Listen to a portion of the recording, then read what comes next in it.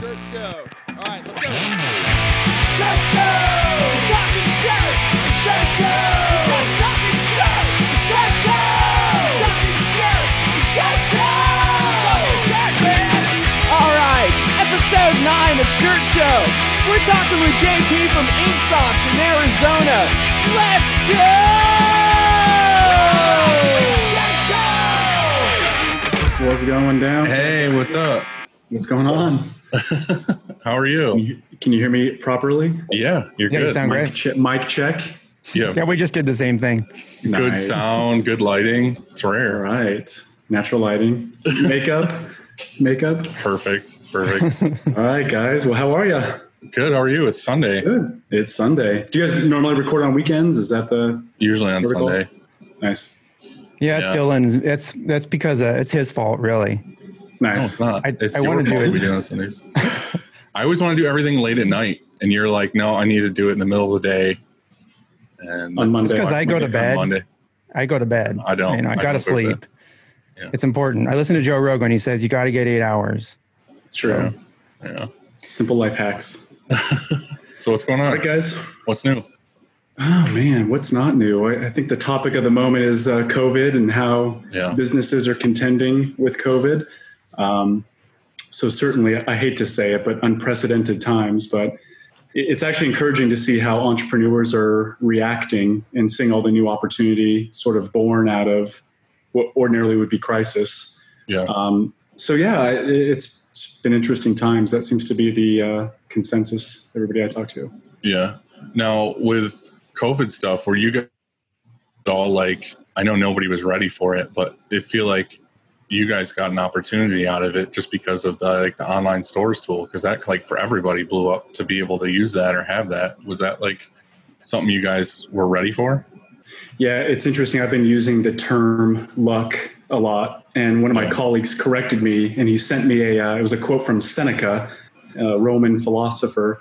And I think the quote was something to the effect of, luck is like the confluence of preparation and opportunity. So to that point, I think we were fortuitous. I'll stop using luck because it sounds like we didn't work hard or weren't Right. Yeah. strategically in position to. You look at what's happened with e-commerce as a category at large. I mean, every analyst is saying that, hey, technology was just sped up, and acceleration of technology was just sped up 2 to 3 years. So from that basis, you're right. I mean, look at you guys as print shop operators, right? States mandate you shut down. How do you still service customers and react? So, from our vantage, thank God for e-commerce because, so many folks were able to still generate much needed revenue in a pretty challenging time. And I think, Dylan, you're pointing to the opportunity that, a lot of decorators had, which was, the fundraising opportunity in their local communities. So I think that was not only a godsend for print shops, but also for these local small businesses that were able to generate some revenue in a pretty stressful time. So yeah, I think we just look back and we're very fortunate to be in the e-commerce category. But it's also interesting to see how, given there's been this new demand and new acceleration, what's next, right? Yeah. So we've been planning 2 to 3 years, but now that that's been accelerated, so what does the next 2 to 3 years look like, right? Right. So yeah, interesting times all the way around. How did that put a wrench in your business model of what your plans were? Because obviously no one saw this coming. Obviously you have to change things and all that stuff. You guys changed your focus at all on how to grow Inksoft or? No, I don't think the focus has changed. Our focus has been, developing the industry's best e-commerce solution. That's what we've been focused on for 10 years. I think that we have there's a new excitement because again, there's this major demand. Right. And so with that said, our ambition is, maybe we're going to shift around the roadmap a little bit, but we're going to prioritize the things that decorators need now. And that's a way to interact with consumers, given everything's changed, right? Yeah. I was tracking an interesting conversation that was happening on the Screen Print Marketing Group. I don't know if what your impression of this is, but I'll put you guys on the spot. Okay, There's cool. so many decorators talking about, hey, who else is excited about not operating their retail shop and having customers come in and interrupt? And I need a quote for 6 shirts for a memorial T-shirt, and the consensus was this has been a blessing in disguise. We're able to focus, we're reconfiguring our retail space. So with that said, I mean, I think, in the not so distant future, it's going to look a lot like more industrial space, less retail space, and it's going to be a virtual storefront, right? It's going to be interacting with consumers online. It seems to be the new preference of things. Yeah. So, I mean, what do you guys, react to that? Do you guys, I see ShirtCon all the time, Upstate merch all the time. I see, your social videos. You guys have awesome spaces. You're interacting with customers. Do you guys see that tilting and I'll let Andy go first because I know what I'm going to say. Nice. Well, so we are heavy on retail. I mean, we have a showroom. We have we have exposure. We have a lot of traffic, or we did, pre-COVID, and so. Sure. But we also had Inksoft before COVID happened, which was great. It was luck, or no, maybe the other thing. but it was so we already knew how to build a store and build a store quickly. And when it happened, we were looking for, like, what do we do?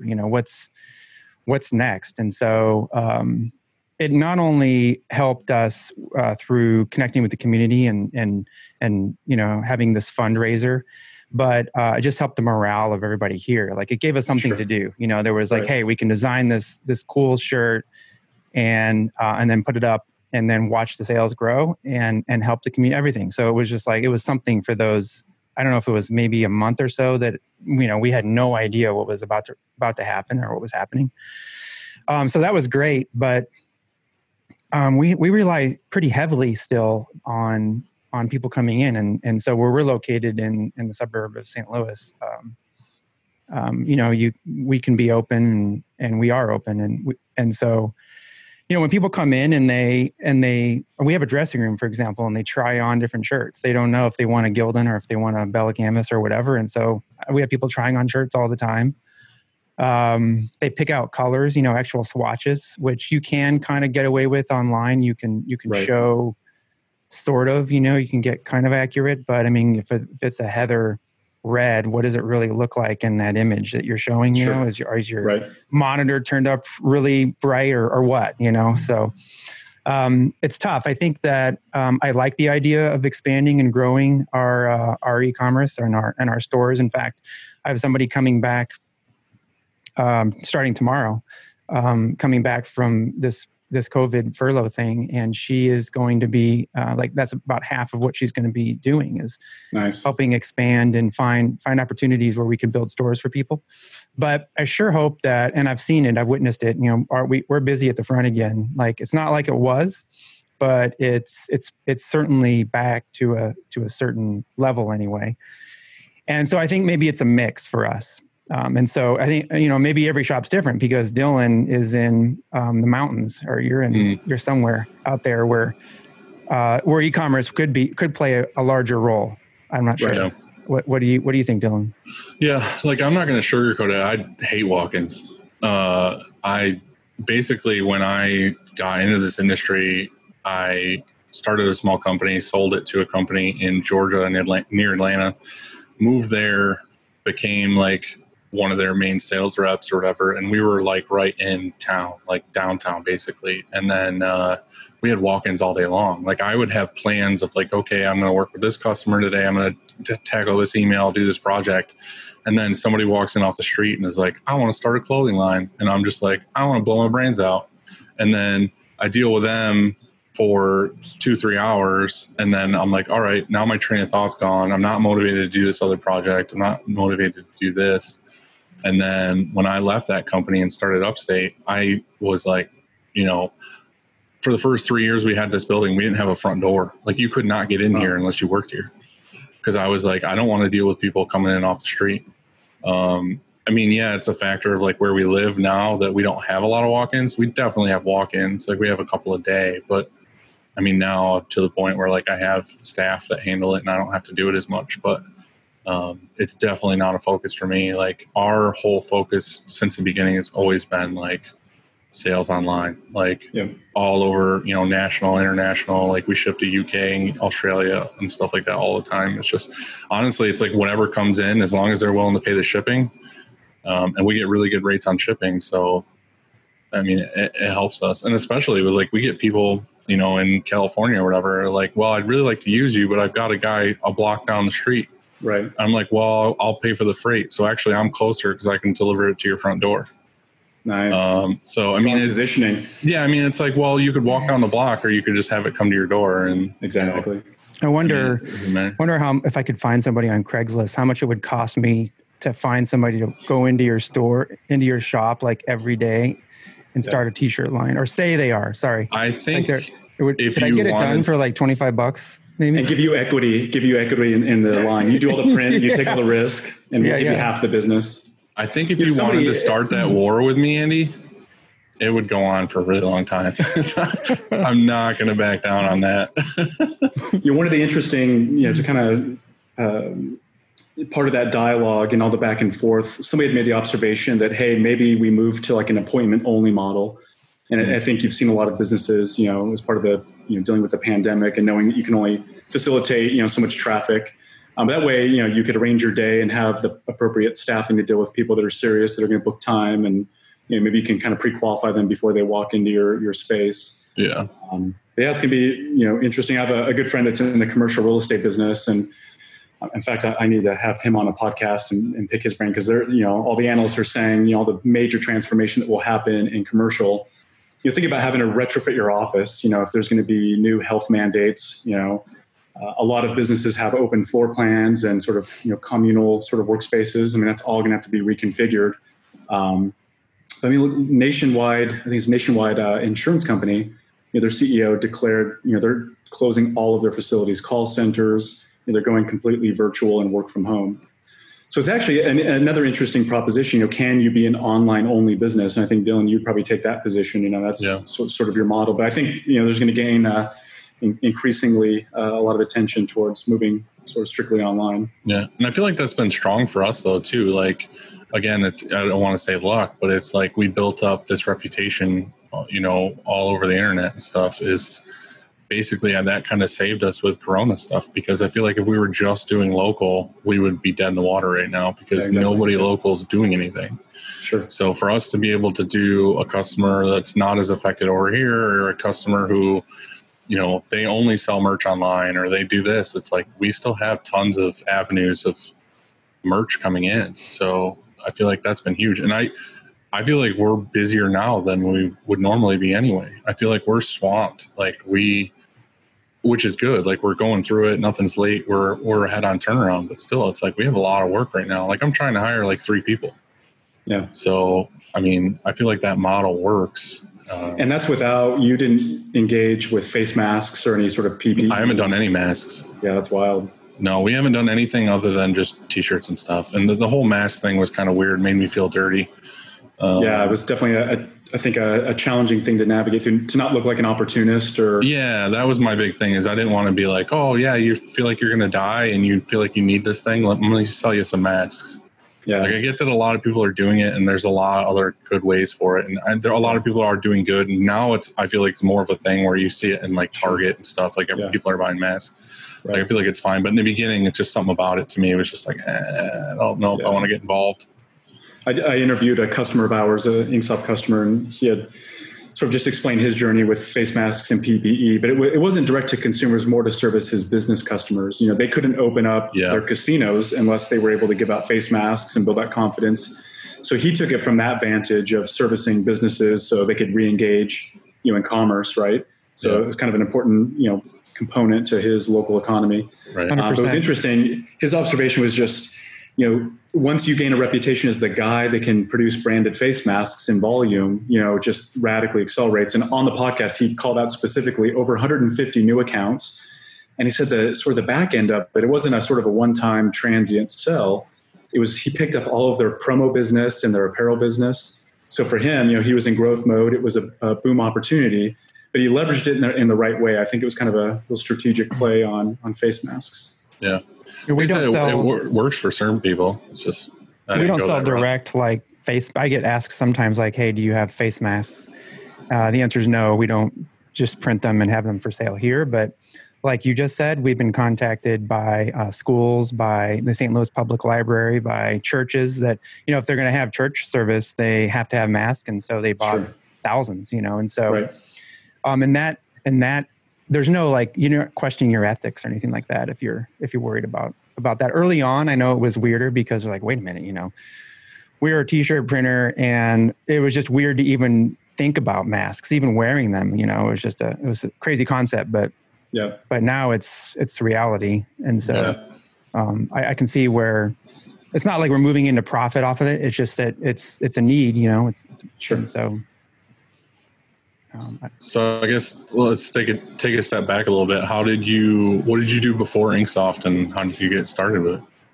Yeah, so we'll take it way back. So I studied advertising and marketing, and I graduated college. I traveled with a girlfriend through Europe and came back and didn't want to start working straight away. Kind of wanted to figure things out. So I moved up to Vail, Colorado, and lived with a buddy up in the mountains for a while, kind of being a bum. And on a weekend, we went to Las Vegas, and I ended up meeting my future wife in a line to get into a bar in Las Vegas. So remember that term luck I mentioned? I gotta pause you for a second. Didn't you do the same thing, Andy? Didn't you move to Colorado? I moved to Vail, actually. Yeah. Oh, nice. So, I was in Beaver Creek specifically. Oh, yeah. So, awesome. Which is just like 10 minutes, or maybe 15 down 70. Yep. But I lived in Vail, and I worked in Vail Village at a place called Cleaver's Deli. And so made a mean sandwich. We had gyros there too. Nice. But, my good friend, he still lives there. He never left the mountains. So I thought about never leaving, but it's definitely tempting. I met a lot of guys that were, 45-year-old, 50-year-old bellmen and ski lift operators. And I mean, it's definitely a lifestyle, but it's interesting. So anyway, I met my future wife in Vegas, and she was a student at Arizona State University, and I made the decision to relocate from Colorado to Arizona. And of course, we got married and had children. But my first job, transitioning, sort of from college into the real world, I'm going to keep saying luck. I guess I'm just a lucky guy, but I helped a friend open up a bar and restaurant, and I think it was a Memorial Day or a Labor Day. There's a patron. He gave me a credit card, and on the credit card it said Digital Art Solutions. And so I was like, what do you guys do? And so I met my first boss just by being curious. So Craig Mertens, who owns Digital Art Solutions, he brought me in for an interview and hired me up. And so Digital Art Solutions basically invented stock graphics for the industry. And they've been around for 28 years. You heard of them, Dylan? Ironic. Yeah, so they used to be like, if you went to a trade show, they would have a big booth and you would buy, they would have like the pack. books. Yeah. And I know what you're talking about, but I've never bought any of that. No. Yeah, you guys do like custom stuff, but think about the print shop that's doing stuff for soccer club or church group, and they're not going to pay for custom. Just like vector packs, basically. Yeah, exactly. Yeah. So really, that was my first foray into the industry, and it's ironic because so many people I meet, they were either in a fraternity, and that was their connection to start selling swag and getting into decorated apparel, or they were a coach or some other kind of connection, right? So I came outside of the industry. My first introduction was, from the art content perspective. So I learned, what it looks like to run an art department and be efficient with art content. So I worked for Craig and Digital Art Solutions for about 8 years. And in my sort of tenure with Digital Art Solutions, I kept hearing the same question: can we use your art content online? There's this new company called Custom Ink, and they're taking our customers, and we need a more efficient way to do artwork and let our clients be involved. So unfortunately, it took 8 years and 1,000 times of hearing this opportunity. But I happened to meet the right people who were starting a software company, Inksoft, and so things aligned. My industry experience with technical experience, business experience. So in 2009, we sort of launched Inksoft, and the ambition, as I mentioned in the beginning of the podcast, was decorators are going to get crushed by the likes of companies like Custom Ink. I mean, e-commerce is going to be a thing. And if you track, e-commerce growth has been year over year since its advent. So we knew e-commerce was going to be the future. We saw what Custom Ink was doing by letting end customers self-service. And so we wanted to be that software provider. It would give decorators, print shops, print entrepreneurs a way to compete online. And so we're still running point on the same mission here, over 10 years later. And it's been a fun journey. It's awesome. And ironically, I'll kind of conclude this story. I mentioned Digital Art Solutions. Inksoft acquired DAS June of last year. So it's pretty crazy to, Craig taught me everything I needed to know about the industry, was my mentor, a really good friend. He was a guest at my wedding. But now we're working together again. So super ironic to sort of acquire the first business you work for. So So some really exciting things. When you take two separate companies, you combine them. We're going to be releasing a new solution by year end that we're super fired up about. So that's awesome. That's the journey. That's the story. Yeah. So the beginning was just kind of like making the online designer stuff. Yeah. So sort of the early vision was, we saw what Custom Ink was doing, and we know that, all decorators, artwork is just a bottleneck, right? So how do you convert that into a non-bottleneck? Right. But really online stores was part of our DNA from the get-go. And the reality is we saw how, decorators were forced to, you look at a local geographic area, right? And this kind of ties back to our conversation about the retail walk-in business. It was just, we saw folks were so tapped, they couldn't grow because they were selling to all the schools and churches and organizations in their immediate geographic area. It'd probably be hard to compel a consumer to drive 3 hours to, try on garments or interact with me, right? So, again, online stores being part of our DNA from the get-go was, if you're a relationship person and you're a salesperson, why not service a swim club in North California, maybe when you're located in Arizona? So we just saw, online stores would be the way to break down that sort of geographical, boundary, really. Yeah. No, I mean, that's been big for us. Like we got Inksoft right before COVID too. Like I didn't get it after, I got it before, because I was just trying to figure out, because we have certain customers that we want to, help and go through. I'm not trying to do like tons of schools and all that other stuff. I was just trying to help certain big clients that we had sell stuff online that they didn't know what to do. And, they were getting killed with a lot of these shops trying to do DTG for everything. And sure. So I was just trying to find a solution for them. But the big thing that drew me in was just like how fast it was that I could easily set up a store. Because my story is that I've always had the mentality of like, I don't want to pay a monthly fee for a company to do this thing. Like I could probably, I know people that can code and stuff. I was like, I'll have them make me up a thing where I can have an online store. I did like 3 versions of that. Every single one of them was like a huge pain in the ass to like go on WordPress, add a page, do this thing. Like, here's this one process you have to do to like add an item. And it's like 8 check things long. And it's just like, it's doable, but it took me like a day or 2 to like get it all in and done. And I was like, this kind of sucks, but it's paid for and I'm on a monthly fee. So anyway, I got fed up with it because I had so many customers just being like, I want to set up a store. And then they would get pissed at me because it would take forever for me to do it. Because I had literally had to slate a day to be like, busy summer day to be like, hey, I have to set up a store. Let me clear the schedule, basically. And then I got involved. I asked a bunch of people, like I always do, who are they using? What are they doing? And then Inksoft was brought up a bunch of times, and I ended up talking to you guys and tried it out. And yeah, it's just like I can, the biggest thing is you can set up a store in literally minutes. So and like what you mentioned, if you have 3 stores going or 10 or 30 or whatever, you have this dashboard, that is right there that consolidates everything for you. If you were to go build a WordPress or whatever, or Shopify and have separate stores, well, how can you get them all together? You know, that you can track. Well, that's even there was no tracking. That was the problem. Yeah, it was a fucking nightmare. Speaking of nightmares and tracking, I mean, I've met so many successful, decorators who try to build their own technology, and the technical debt, the overhead, all of a sudden and I hear it so often, we don't want to be a software company. We want to, our core competency is, design and decoration. And so we've seen this, an interesting tilt, when we first started the business. There was the rejection, like, I want to own the software. I want to operate it, and then you walk through somebody through the journey of you really want to own and operate web servers, and you want that maintenance and security. And so the good news is, fast forward 10 years, we don't hear that anymore. So many consumers are accustomed to, monthly fees for the services that they use, and they're accustomed to cloud-based software. But I can tell you that was a major challenge when we first started. Yeah. But we see a big impetus from, hey, we built this sort of home-baked software solution that the guy that built it is no longer around. We can't track him down, so we can't institute changes, and we have all these workarounds. And we've seen some real ugly horror stories as it relates to sort of dated tech.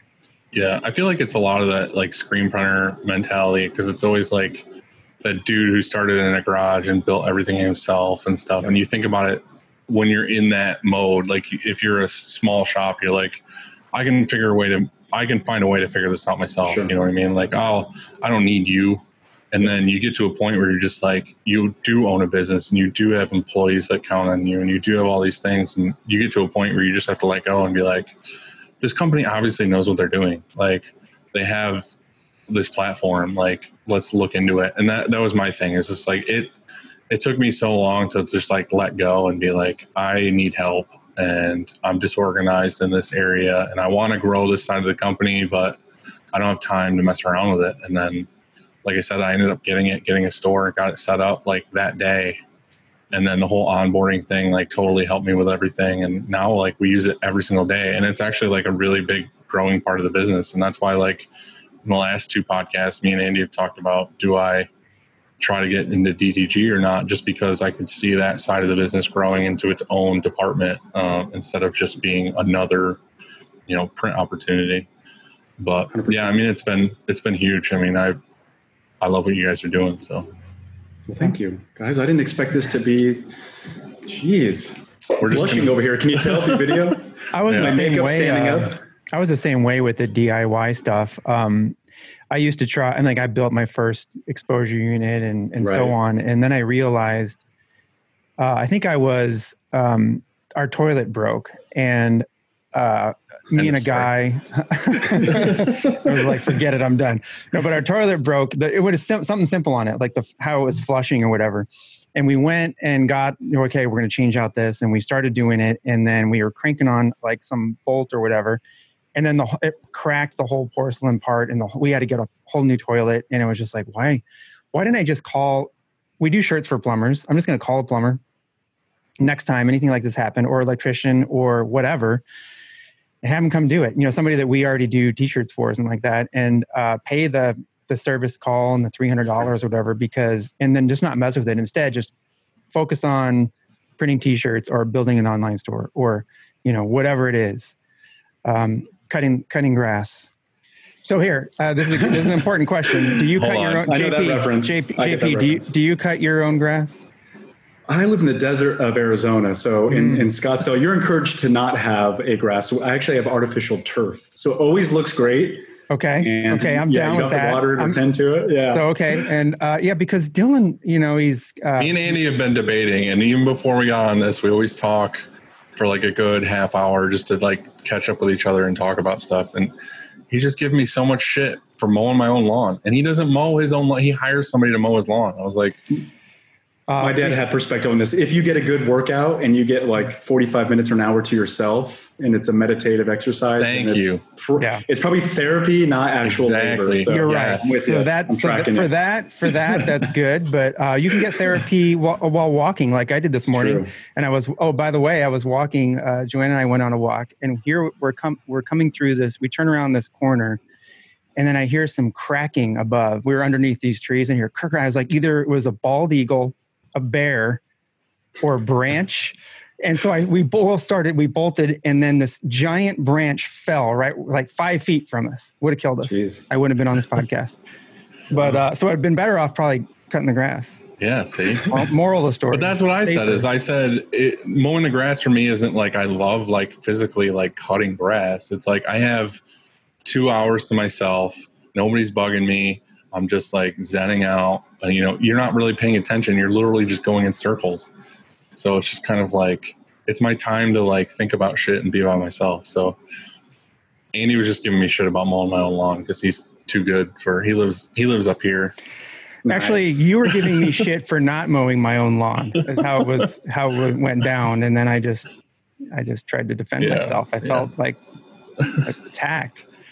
But the point is like that the sort of the business lesson here, there's one here, right? The calculus is like, do I take pleasure in this? Does it bring me joy? Is it fulfilling? Or is this costing me, like I could hire somebody to do this task and apply my time more effectively, and there's way more upside there. So I have that internal battle all the time. That's definitely a thing, like a legit business thing. Like as an owner, like if I have young business people asking me questions about things, that's like one of the things I always say is like I said before, like you always try to do everything the hard way because you're thinking like, oh, I can save some money. I'll do this. It's like home projects or anything like that. It's like, yeah, I can renovate this house or do this stuff. And it takes you fucking like years. Like I personally renovated my whole upstairs of my house by myself, and it took me forever.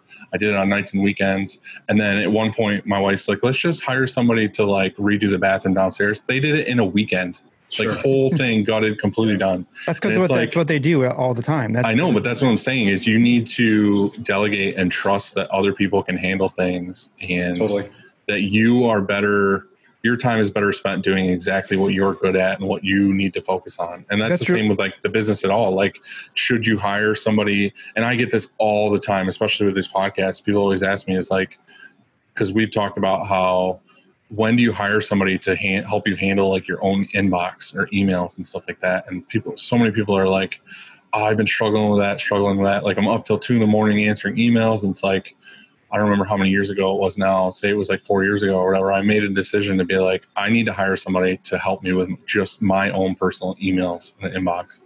And like, that was one of the best things I've ever done. Yeah, totally. Because now I can take time to do marketing or grow the business or find new processes and all this other stuff. Before I would have just literally been like, end of day emails, eat dinner, do what you got to do, back to emails. And it's just like, it's hard to let go of that stuff though. Cause you think that, this is something I've got to do. It's got to be done a certain way or it's not going to get done right. But that kind of thinking you'll never grow. And if that's if you don't want to grow, well then that's okay. That's fine. You don't necessarily have to grow. But and I think the bigger concern too is, it's a false sense of productivity. If I can check a bunch of tasks off, like, oh, how fulfilling is it to know that you did a bunch of things in the day? But when you take stock of what tasks created long-term value, and generally the answer for a lot of people is like, nothing here, right? So, it's like that constant battle of being sort of an operator or being, strategic, right? And it just, in my journey and talking to thousands of print shops and decorators, most entrepreneurs are not spending enough time staring at a blank wall. And that's a lesson I heard from a mentor a long time ago.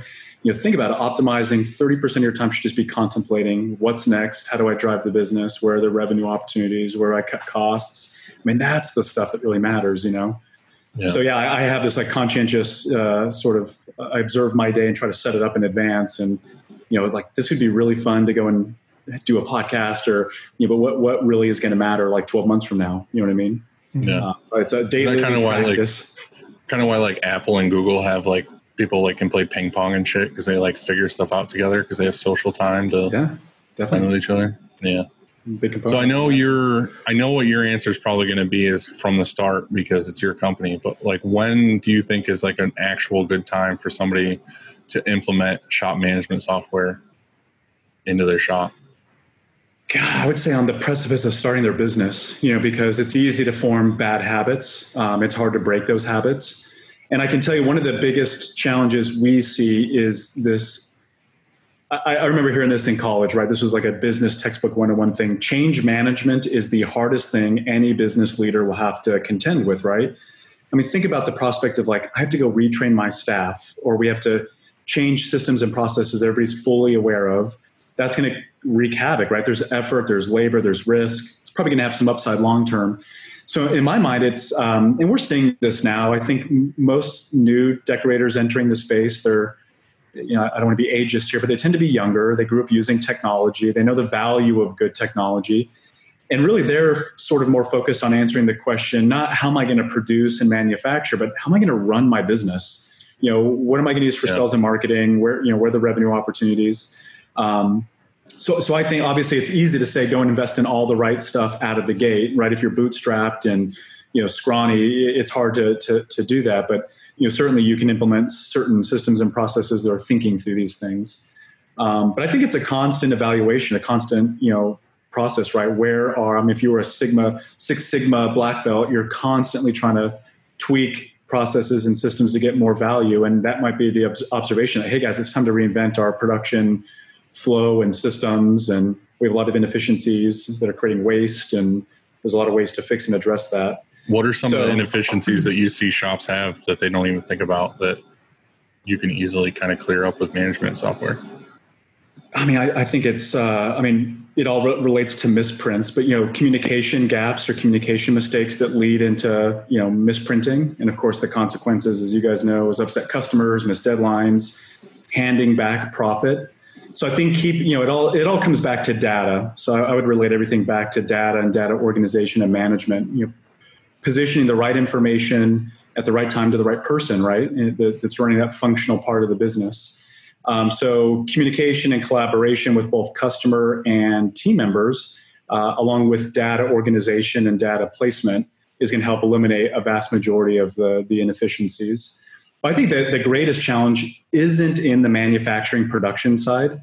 I think it's in the sales and marketing side. And I think if I could change any one thing about our industry, if I could poke and prod an entrepreneur, and I'm saying typically, these are my observations in general, is folks just aren't investing time and effort and energy into sales and marketing. I had dinner with an executive who shall remain nameless of a very large blank wholesaler in our industry.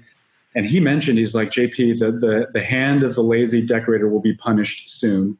And it was almost like he could see COVID coming. His point was, so many folks are waiting for the phone to ring. Their business is super passive, repeat orders and word of mouth marketing. And I think the greatest source of inefficiencies, which has now been fully exposed, right? It's on full display, is folks just aren't putting stock and equity into building a sales organization and operation, like having actual salespeople. And their job is to go hunt for new business, right? Profitable business. Right. You're turning profits back into reinvesting back in the business with, marketing. And Dylan, this, you're selling across the globe, through digital advertising and marketing and all these things, the confluence with e-commerce. You can sell to anybody. You can reach the right audience through some of these tools. Yeah. So I think the production stuff can resolve itself with the right coaching, the right effort, the willingness to see that there's a problem, want to change. Software can support that.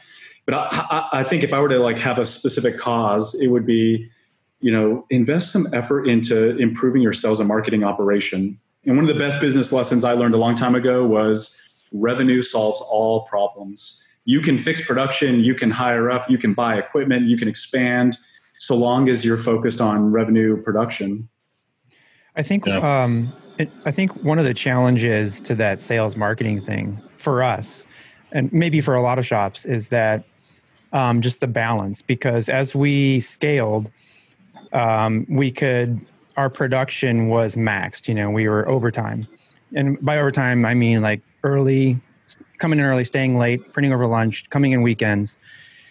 And so the last thing you think to yourself is, I'm like, we need to market, or I need to hire 5 salespeople or 1 salesperson for that matter, because I can't even keep up with whatever is happening now. And so then you, maybe you expand and you add a press and you have some holes to fill, but all of a sudden they get filled just because of, their natural growth is just this snowball effect. And a lot of shops, I think, go through that. That's kind of how we did. We've never had an external sales person or team or anything like that. We just do our marketing kind of the way we do, which isn't even, it's kind of done half-assed, honestly. But I always want to do it better. But I think we were kind of in that mix of maybe we were unprepared. We don't have a person that actually is going out and asking for those orders, and so definitely are changing that up. Finally, we were waiting for this school bounce, this boost, and it's kind of happened here. And so things are good, but the back to school stuff, and things are good, but I don't want to rely just on that. So you're exactly right. But you've got to be able to have that production to say, I want to spend money or hire a salesperson or just spend money on marketing. You got to be able to keep up. And I think a good place to prioritize or start, it's far easier to grow revenue by monetizing customers as opposed to acquisition. So I don't want anybody to be misled here. My proposition isn't go hire, a sales manager and build a sales organization overnight to go hunt for new business. That's a component. But think about, I just did an interview on the Sell More Merch podcast, the Inksoft podcast channel with Ted Church of Anthem Branding. And this guy is just, doing it right in my mind. And there's different models. Not every model fits everybody's personality but his sales process is just really spending time with the customer and going through a deep discovery to really figure out, the right message, the right design, the right products, and parceling that together. So, I've seen, again, a lot of our customers just be happy to take the t-shirt order and not go deep to understand, well, what is your budget? What are you really trying to achieve with this campaign? And maybe there's other products that would add value. And I mean, if you just started, your sales and marketing efforts to just help monetize existing customers and their opportunity, just a deeper discovery process. I'm always advocating for a question-based sales process, which is something I have a lot of experience with. It's just asking the right questions. It's not being a corny, salesperson, right? But I just, I've seen it for 10 years. I ask folks all the time, tell me about your sales and marketing process. And the first thing, and I'll ask you guys, what do you think the response is when you ask a typical print shop, tell me about your sales and marketing practices? What do you think the response is? We don't have any. Well, there's one thing. There's one thing. What is it? What do you got, Dylan? I don't know. Word of mouth marketing. That's the way they're driving their business. And, obviously you should leverage the hell out of word of mouth marketing. But again, COVID just exposed every weakness, right, in every business. And nobody was left unimpacted, right? So with that said, I think, we're just seeing this new enthusiasm, right? Of like, I have no choice but to repair my business and recalibrate altogether. Yeah. And I've heard you guys mention it on previous podcasts, like there's probably gonna be a lot of entrepreneurs that come up much better as a result of all of this, right? Yeah, I think so. I think it definitely made a lot of people stronger. The ones that could be anyway. Totally. I mean, like I said, I feel bad. It sucks for the people that got hit the hardest and they are closing doors and firing people and all this other stuff. But, it did also, there were a lot of good companies that were affected that are hurting, but there's also a lot of really bad, shitty companies that were just trying to undercut everybody, trying to just, do everything as fast and cheap and shitty as possible. And I'm kind of glad a lot of those are going away, honestly. And I feel like the ones that had backbone are like sticking around. Totally. Thinning of the herd, I suppose. Yeah. Like nobody wants to celebrate or somebody's misfortune, but the reality is a lot of these entrepreneurs don't really add value to our industry with undercutting and screwing stuff up. And I'll tell you, I wouldn't want to be an equipment distributor right about now, though. It's going to be an interesting. So if you could track the economics of like used equipment at auction or on the secondary market, for you guys, if you're in growth mode and things are good. There's a lot of used equipment out there right now. A lot of used equipment right now. So it's going to be an interesting long-term implications. So yeah. And you guys both took new equipment, right? We both just got brand new equipment in. Yeah. And that was already like you committed to that well ahead of COVID, right? That was planned. And yeah, I think Andy went a little harder than I did because you didn't have the chance to make a decision of should you do this or not. You were already doing it. Like you already renovated that space. Yeah. You were already getting stuff in. But I had the actual opportunity of, I had already placed the order, but I had the opportunity of like canceling, of being like, should I do this or not? But I knew that I felt really strongly that I had a good, it was a good risk to take because we were growing. We have a strong customer base. I knew that if we got this equipment, we would be good to go. And I'm really, like I said, I don't want to say I'm lucky that Corona happened, but like I'm lucky that Corona happened when it happened because we got the equipment, got it here, got it installed, learned everything we needed to do to learn on it. And then by the time we got it in here and ready to go is when we started to like take off again like crazy. So like we had the perfect timing as far as like getting it in here, because if we would have just like a normal year, getting that in here and getting it installed and getting all that stuff done would have been a nightmare with like delayed orders. During your busy season or whatever. Yeah, because it would have been right in the middle of like when stuff's taken off. And luckily it was like right when everybody's freaking out of like, should we be open or not? So, it was weird getting stuff installed, the techs here in a mask and we're bumping elbows instead of like high-fiving. But it's good. It's a good time. I'm glad things worked out the way they did. And you can feel good about supporting our industry at large and American manufacturing companies. That was a good, positive thing. Yeah, we're pretty happy of it. But so what are some like specific like roadblocks Inksoft has come across that you guys have kind of overcame and are growing, getting away from? Let's see. Well, we're contending with recovering from an office flood. So, oh really? That's my current challenge. So yeah, COVID struck, and we were very early to close the office down, like well ahead of most organizations. We just didn't want to put our team at risk, right? And being a software company, we don't do manufacturing, so it was a pretty easy. A lot of our team already had the flexibility to work from home. So, so I still was coming to the office every day just because I have 4 kids at home, and it's a bit challenging to focus at home with 4 kids who are on lockdown and quarantine. So I left on a Friday, and I got a call Monday morning. Hey, there's water streaming out of your office. And so a coupling to a toilet had ruptured, so probably a 30-cent piece, and caused a tremendous amount of damage. And so, so we're now just recovering. We're just about furniture is being moved back in. So that's been a bit of a barrier, but it doesn't matter because employees aren't coming back anytime soon. So yeah, I was just going to ask. So what's the plan? So they're still working from home? Yeah, so we're going to continue until everything's clear, right? Until, I hate to say tracking what CDC says, but until we're fully confident, we're just the thought of trying to bring people back now, just when there's no real need. Everybody's being super productive from home. We trust everybody emphatically.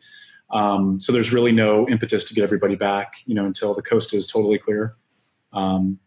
So again, it kind of comes back to luck. I know you folks rely on a team. You're physically manufacturing stuff. You don't have a choice, right?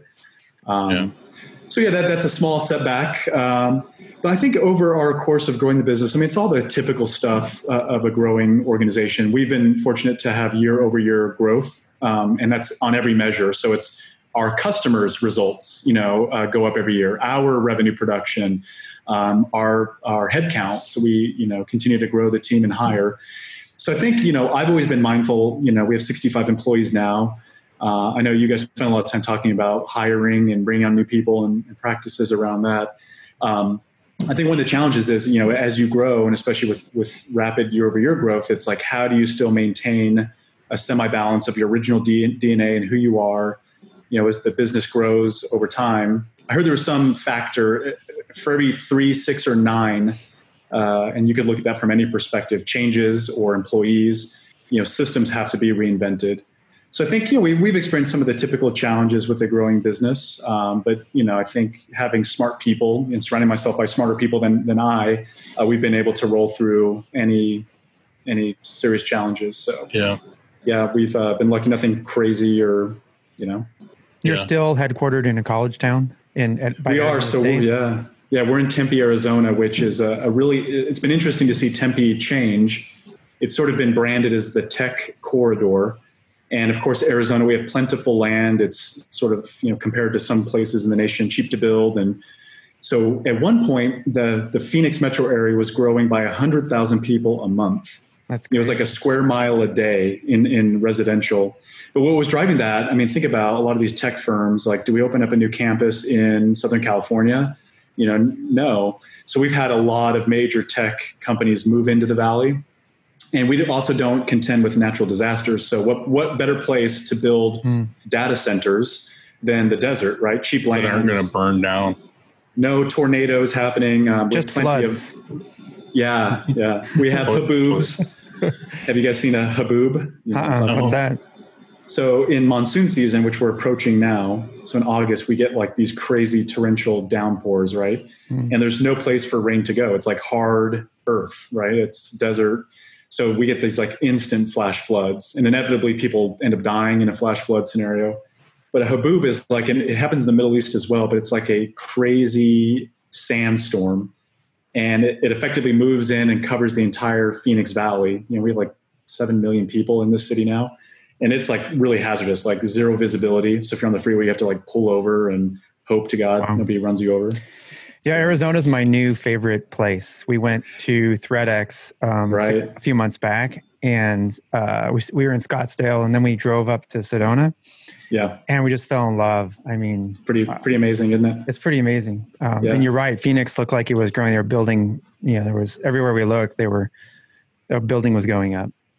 I think it was an Airbnb driver said, "Hey, you can tell the health of a city by how many of those cranes that are facilitating construction." So we certainly have a lot of those. So, and I really think with COVID, it's created this new demand. Hey, I can maintain my salary and I'm permanently can work remote. Why am I going to live in a 1-bedroom studio in Manhattan? Nothing against New York or New Yorkers. So we've seen a tremendous amount of demand. People are moving to the Phoenix area, Dallas, Houston, kind of the Sun Belt. But yeah, we're lucky. I mean, Arizona State University is right up the street from us. We're actually on University Avenue. So it's like fertile recruiting grounds. That's why I asked that. I bet because you said 65 employees, maybe you have some interns or something, and then they join you, and that'd be great. And we have one employee in particular. He's like 8'5". I mean, he's a giant, but he's been this like social maven. He has such a huge friend network from ASU. So we've hired a lot of his friends, which is, how does that work? Does he just have a massive desk? Yeah. It's funny. He actually he took a standard desk and elevated it. There's these little blocks you can buy and rest your desk on these blocks. But he's a massive human. We went to both. You can sit or stand desk in the design room. So they have, there's like stools in there, or you can just stand at your desk. I don't know. We installed those too. I think it started as a popular notion, the standing desk, and people were using it for a while, but it seemed like they went back to bad habits of slouching, the slouch desk. Right. Yeah. Tell us a little bit about Inksoft's kind of the first company that I've kind of had to deal with this with, but you guys have like a really good, intense like onboarding process. Like if you start to use, because there's a lot of things you can do, or you get software or whatever you want to use, and then they're just like, figure it out. Yep. You guys have a pretty crazy, like, hey, let's walk you through this entire thing. So I guess tell us a little bit about that. Yeah, I mean, it was a matter of experience, right? So you first start the business and it's like, hey, let's offer live chat support because it's going to be productive. And then you realize what people actually want. They want to engage with a human and on their cadence, right? So everybody has preferences, right? They want to have a face-to-face web meeting like we're doing now. They want to rely on email or chat or phone. So we just made the decision to really provide service, that would satisfy all of our clients. And I would say we've overinvested in support, and it's ended up being a revenue generator, right? And from our perspective, our economic engine is really simple. We need folks that are getting value from our platform that are going to pay us every month, right? Yeah. And in order to achieve that, they have to be happy, they have to be getting value, so we look at support as not a cost or a burden. It's really as a way to ensure our clients are getting value, which means we're more likely to keep getting paid. Is the real simple economics. But yeah, so we looked at the data and we realized, hey, if we invest time up front and help people get set up, well, there's no excuse to not use the platform, right? So if we remove the first barrier, which is knowledge, you could relate this to an automatic press, right? I have to invest in it, first order of business. I have to take delivery. I have to get it set up. I have to learn it, and then we can then leverage it. So it's the same with software, right? You have to learn how to use the damn tool. And then the next step would be like go-to-market plan. So we learned in our journey was, okay, great. We got somebody set up. They know how to use the platform. And really it was like, go into the world and go conquer and destroy. But then we realized, a lot of folks needed additional help with sales and marketing. So our newest sort of addition to our service offering is, we've been turning out these turnkey marketing kits, right? Where we're giving like, here's the playbook, here's the marketing strategy. Hey, by the way, we had our marketing team. We have some really talented, folks that can write amazing marketing copy. Here's the marketing copy. It's written out for you. Oh, and by the way, here's marketing content that you can give to your client so they don't have to think too hard about making an attractive Facebook post to communicate the value of a spiritware store. And so we've been adding graphics into the mix.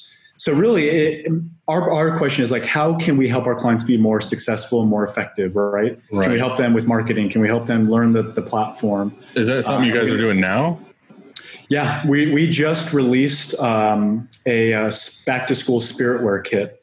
And this really is the sort of like the playbook now moving forward for these marketing kits. So we started off by writing marketing content, recognizing most of our clients aren't effective copywriters. And I think I'm probably a B- at writing marketing copy. But there's people that are just like amazing, right? They're gift with words. I mean, so we just decided, hey, we have these resources. Why don't we turn them loose and help our clients out? And the feedback we got was overwhelming. Like, hey, I just did this and we ended up getting some new accounts so we are definitely going to keep investing in these marketing kits and think if you have a standard playbook, but it's customized for every different season or opportunity, fall sports, back to school, selling somebody on these like stay-at-home employee kits, there's no excuse. Like, here is the turnkey kit. All you got to do is just deploy it. So I think we now have about 6 in our that we're offering for free on the Inksoft blog. So I'd encourage all your listeners to go check it out. Just go to inksoft.com and click resources, and you can see them listed there. But you have other ones that are available for people who actually have subscriptions? No, we just make them available. We just decided, hey, this is too important to not give to folks at large. So we see it as a way to like create some goodwill and service folks. And hey, if I can help you, and there was that goodwill, you might take a serious look at how Inksoft could add extra value to your business. So it's been a very exciting thing. We're going to keep cranking them out. Just so everybody knows, I guess, I mean, everybody kind of hears Inksoft and thinks the online stores and, the management stuff. What all do you guys offer? Like what's all part of your subscription fee? Yeah. So I think the best way to understand it, again, when we started the business, we looked at like the life cycle of a decorated order, and we use that terminology a lot internally, right? And you guys know this, there's a lot of moving parts to get printed goods out the door and make sure the clients are totally satisfied, right? So the vision was, how do we provide technology that will help selling decorated goods, but then managing all the parts and pieces that happen as part of that life cycle, right, until delivery.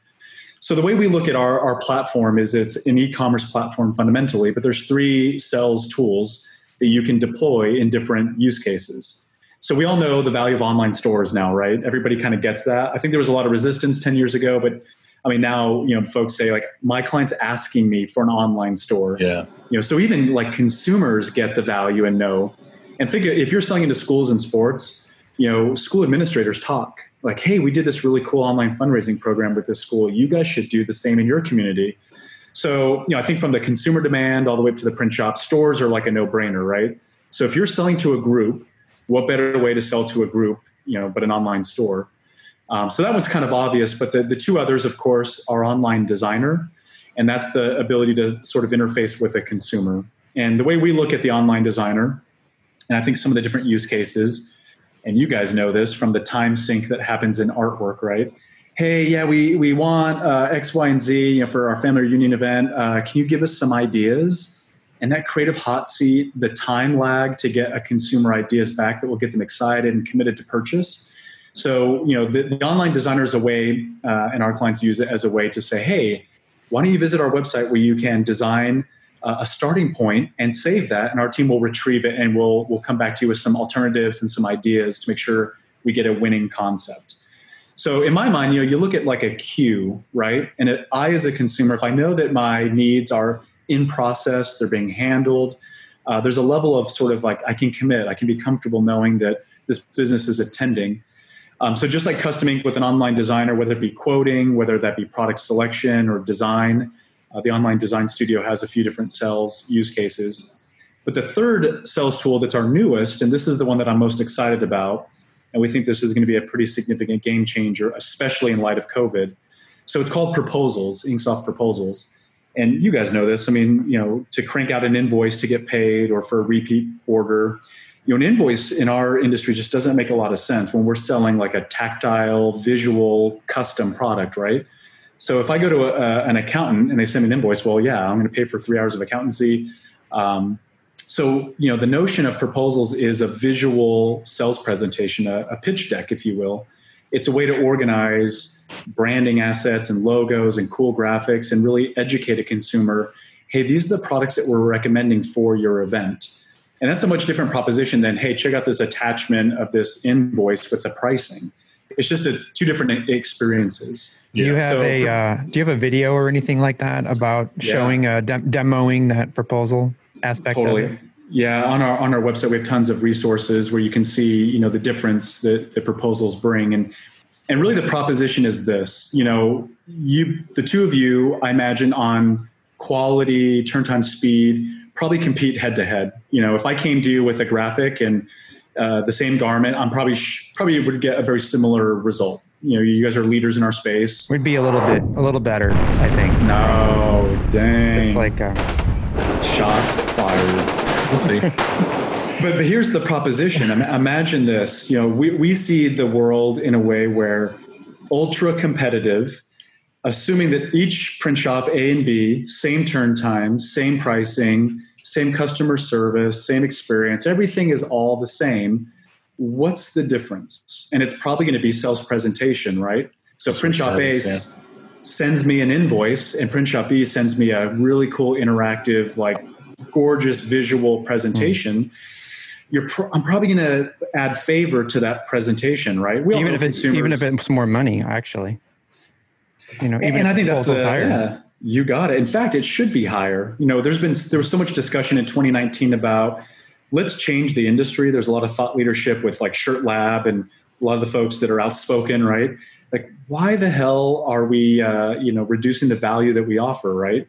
And I've heard so many examples from our customers about not being the least expensive, but being the best. You ask a consumer, you have two choices here. You can get it cheap, or you can get a kick-ass printed garment and all the other swag that we're capable of producing. Like, what's important to you? It's your church, it's your organization. Most consumers have a preference to get better quality, right? Especially when it's something that's tactile, like a wearable. So you're right. If I can back up, I'm not the cheapest, but I'm the best, and check out this, sort of sales deck that will prove that or add validity to it. All right. This is why we're better. Exactly. And really the sort of the birth of this, it wasn't because it was a great idea internally. And it started with, I got a quote for Tesla solar panels at my home, and a Tesla sales rep, she showed up at my house, she opened up a laptop, and she hit play on this beautiful, compelling sales presentation. And it started with social proof. Hey, here's an aerial view of your neighborhood, and here's all of your neighbors who are smarter than you and care more about the environment. They're using solar. And by the way, here's the economics. Here's how much money they're saving. And it really just kind of took me through a complete experience of this is what the engineering will look like and the layout on your home. And this is how the finance works, and it arrived with like an e-signature. And so I lost focus in solar panels for a moment. And I sent that link. I asked her to send it to me. I sent it to my team and I said, guys, this is how decorators need to present decorated goods, like a swag, presentation. And so that was kind of the nexus for Inksoft Proposals. And I'm really fired up about it because I think it's going to help, as we advocate for sales and marketing practices. Our advice is, hey, once a day, go and create 3 sales presentations that are like your favorite products that are trending, that are popular, and deliver it to a contact you have.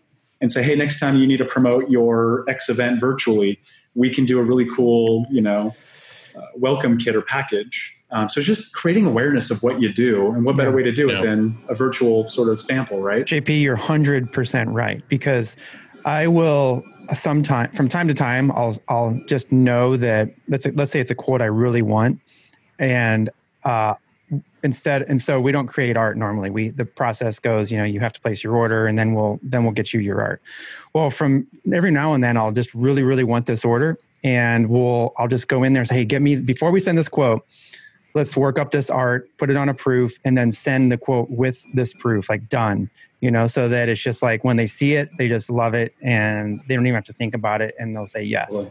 Absolutely. And so it's sort of like doing that, essentially, I guess is what you're saying, right? Yeah, visual communications. And I think part of the secret sauce with proposals, forget the idea for a moment's time. It's how do you create efficiencies in that process, right? So we look at how do you take a non-skilled, let's say you hire a sales rep. Their job is to run point on sales and marketing operations, respond to social media, stuff like that. How do you take somebody that might not know Illustrator or Photoshop, and how do you empower them to create virtual mockups? Hey, take this logo that we pulled down from the internet or from our prospective clients' website, and throw it on some products that are selling well and present it to them. So we built a technology we call Rapid Product Creator that allows you to take logos and build different colorways and then assign them to products to get into a virtual presentation, right? So again, if the sales rep doesn't have to go nudge the designer on the shoulder saying, hey, can you convert this to a single color black imprint so I can mock it up? So we've been very focused on how do you really empower folks that, again, don't necessarily have the skills necessary to achieve the end result, and building technology to make that a reality. And that's included, or is that an upgrade? No, that's built right into not only our stores platform, but also into proposals. So I can tell you, we are fired up about proposals, and it's going to become the nexus for some of the forthcoming sales tools that we're rapidly going to accelerate, right? So you asked the question earlier, what are you guys doing differently, or will you pivot your roadmap to deliver on some of the things happening now? And the answer, is how can we get more sales tools to our clients to help them, interact with consumers in sort of the new reality of things. See, I feel like that's something that not a lot of people knew existed. You know what I mean? Like you think of these different companies and like, what are they offering and what can they do for me? And it's like, okay, I could go here and they'll do what they say they're going to do. They're going to give me this software, but you guys have the software, but you're also offering all this other stuff that's kind of just like helping us be more streamlined. And you guys know this. We run operations, right? So while we're not doing physical manufacturing, we're producing software. So it's very, it's very similar to what you folks do, right? We have a system to go through in a process, and designs have to be approved, then it goes to dev and QA, and so we rely on technology to run our operation and our business too. So part of the perspective we're always asking is like, it really sucks when you have to use multiple software tools and try to string them together. Yeah. It creates unnecessary workarounds and complexity and the opportunity for failure. So one of the other things we've been very focused is, can we be a single platform, a single source of truth to run an entire business? And our roadmap is very much focused on two things: realizing that, that to the fullest potential, and then delivering on sales tools. At the end of the day, what good is shop management software if there's nothing to manage, if you don't have inbound sales and a steady flow of sales, right? So we're just trying to connect those two together. Yeah. And it just makes the shops want to keep using you if you keep offering stuff to help them out. You got it. Yeah. So we have a big announcement. Dylan, you've got a sexy voice. You wanna do it? Lay it out. Yeah. What do you want from me? That I mow my lawn? And we got a sponsor. Yeah. We got Inksoft on board. They think we're doing something right, I guess. We do. It's interesting. We've seen this new form of communication. It's actually not new. Podcasting isn't new, right? But I just think what you guys are doing is awesome, and we wanted to be part of it. So yeah, Inksoft is now sponsoring the Shirt Show, and we think this is a way to help guide entrepreneurs, give them insights, and keep them motivated. So we absolutely love what you guys are doing. You don't have to do this. Here we are on a Sunday, you're taking your free time and helping to share information with the community. So I can't thank you enough for what you're doing for the industry. And you would think that like a trade organization would be running point on this, but here it is, you guys are doing it. So I think it's super cool, and we're like really happy to be part of it. So thanks for the opportunity. Yeah, we talked about this before, but like realistically, like you said, like even with this podcast talking to you, it's like we like Inksoft. We were using it before any of this podcasting even started. The whole idea with this podcast too is to just kind of like help us, like, therapy for me and Andy to figure shit out and learn and grow and talk to all these other people. But in turn, it kind of like helps a lot of other shops like realize they're not alone with things, and, teaches them things and all this other stuff. So it's kind of like, we want to shed light on companies that we use and love, and it helps our company grow. And Inksoft was one of them. So we were stoked to, be a partner. So. Well, I appreciate that, guys. We're excited to be a sponsor and love what you guys are doing. Yeah. So to end this off, what do you look at social media wise or anything like that, JP, to find inspiration and stuff like that for yourself? Doesn't have to be print related. Could be hippies in Colorado. Yeah, exactly. I don't personally use social media. So I divorced myself of like Facebook before it was cool. That one I'm okay with. Yeah. So, obviously I run point on a lot of the social interaction for the business, and that's enough for me. Yeah.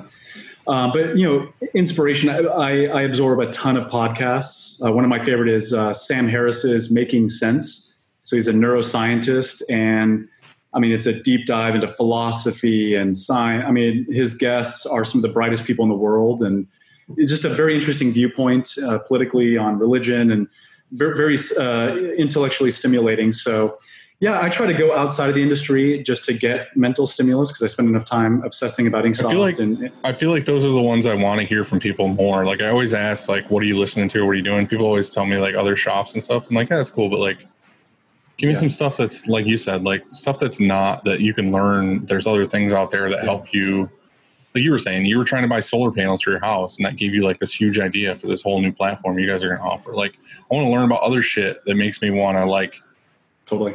Go harder on my own. When do you find time to listen to podcasts? On your commute, or when is it?